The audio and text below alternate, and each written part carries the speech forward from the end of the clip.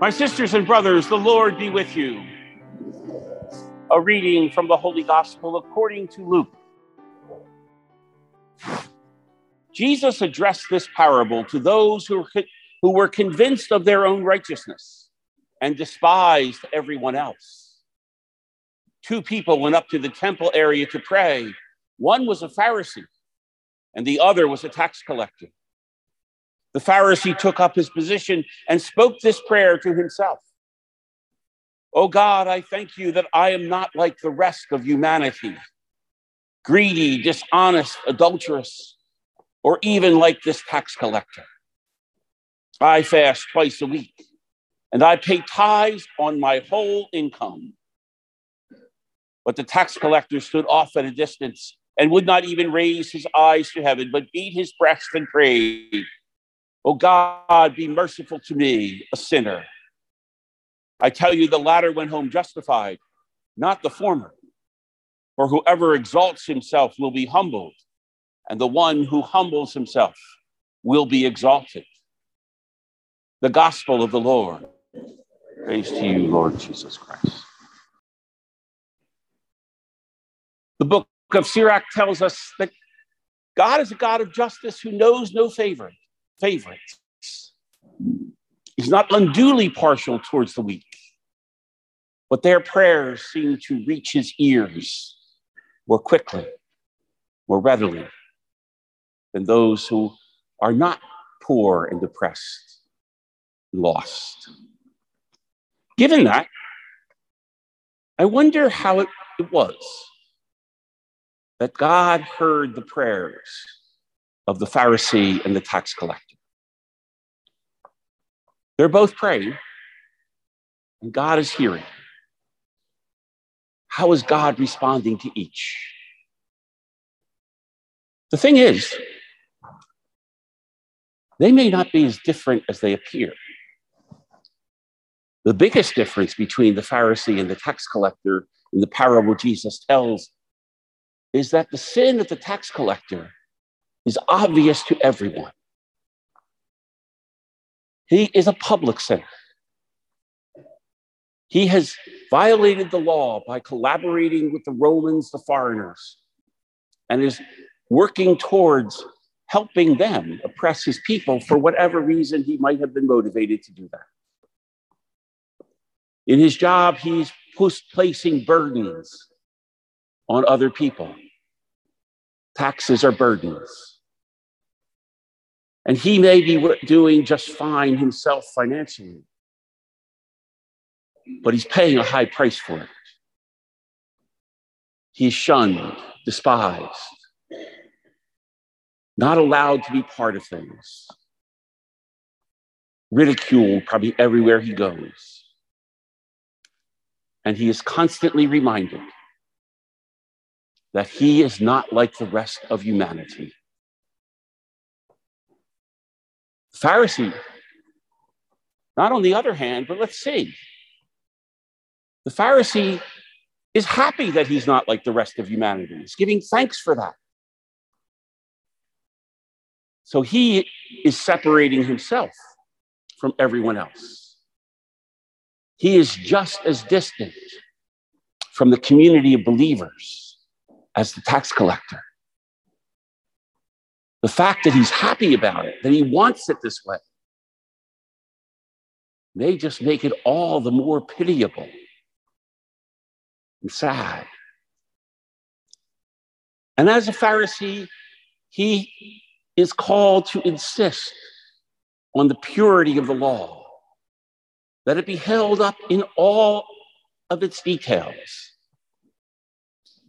And in doing that, as Jesus frequently points out to the Pharisees, they are putting great burdens on the people and maybe not lifting a finger to help carry them.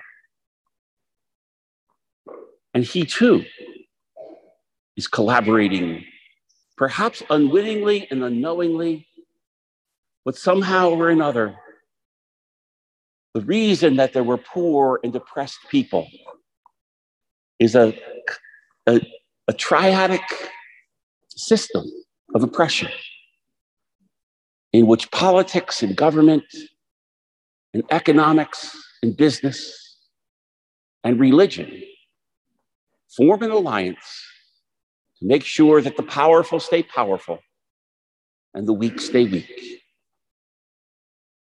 He too may be serving the enemy, even though he doesn't know it, and appears to be the one who is right in the center of holiness and goodness.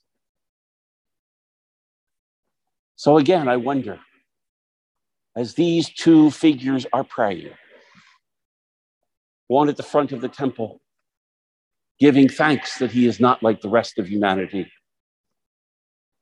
the one in the back of the temple, shamed and shunned and reminded that he is not like the rest of humanity. How does God hear their prayers? It is very similar to the parable of the lost sons, where the younger son takes his father's fortune and goes and wastes it until he's got nothing left. And having separated himself from the family, he returns and is welcomed. Meanwhile, his older brother separates himself from the family because he feels overlooked, disregarded, and unappreciated, even though he has kept all the rules and followed all of his father's wishes. He does not consider himself a son, but a slave. And so we have to ask ourselves, when we are praying, when we are being seen, when we place ourselves in the presence of God and pray for whatever it is we pray for, and ask for whatever it is we want and need, and offer gratitude, praise, intercession, what is God hearing and saying? Because the way we see ourselves may not be what our Creator is seeing when God looks at us. We may, like the tax collector, feel completely unworthy. And yet God sees his child, who may be lost, but remains his child. And maybe we overvalue ourselves like the Pharisee does. Think that we're doing pretty good, comparing ourselves with others and saying, at least I'm not like them. And so separate ourselves with pride and arrogance. And when God looks at that,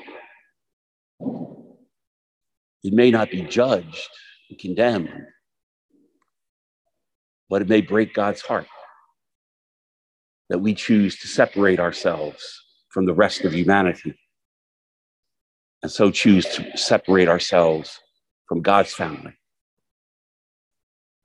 Regardless of whether our prayers are coming from a place of humility or a place of pride, regardless of whether we consider ourselves among the weak and despised of the world or the most acceptable people on earth, God sees his children and is longing for all of us to find our way back to the rest of humanity, where we can be one with one another as children of our Heavenly Father.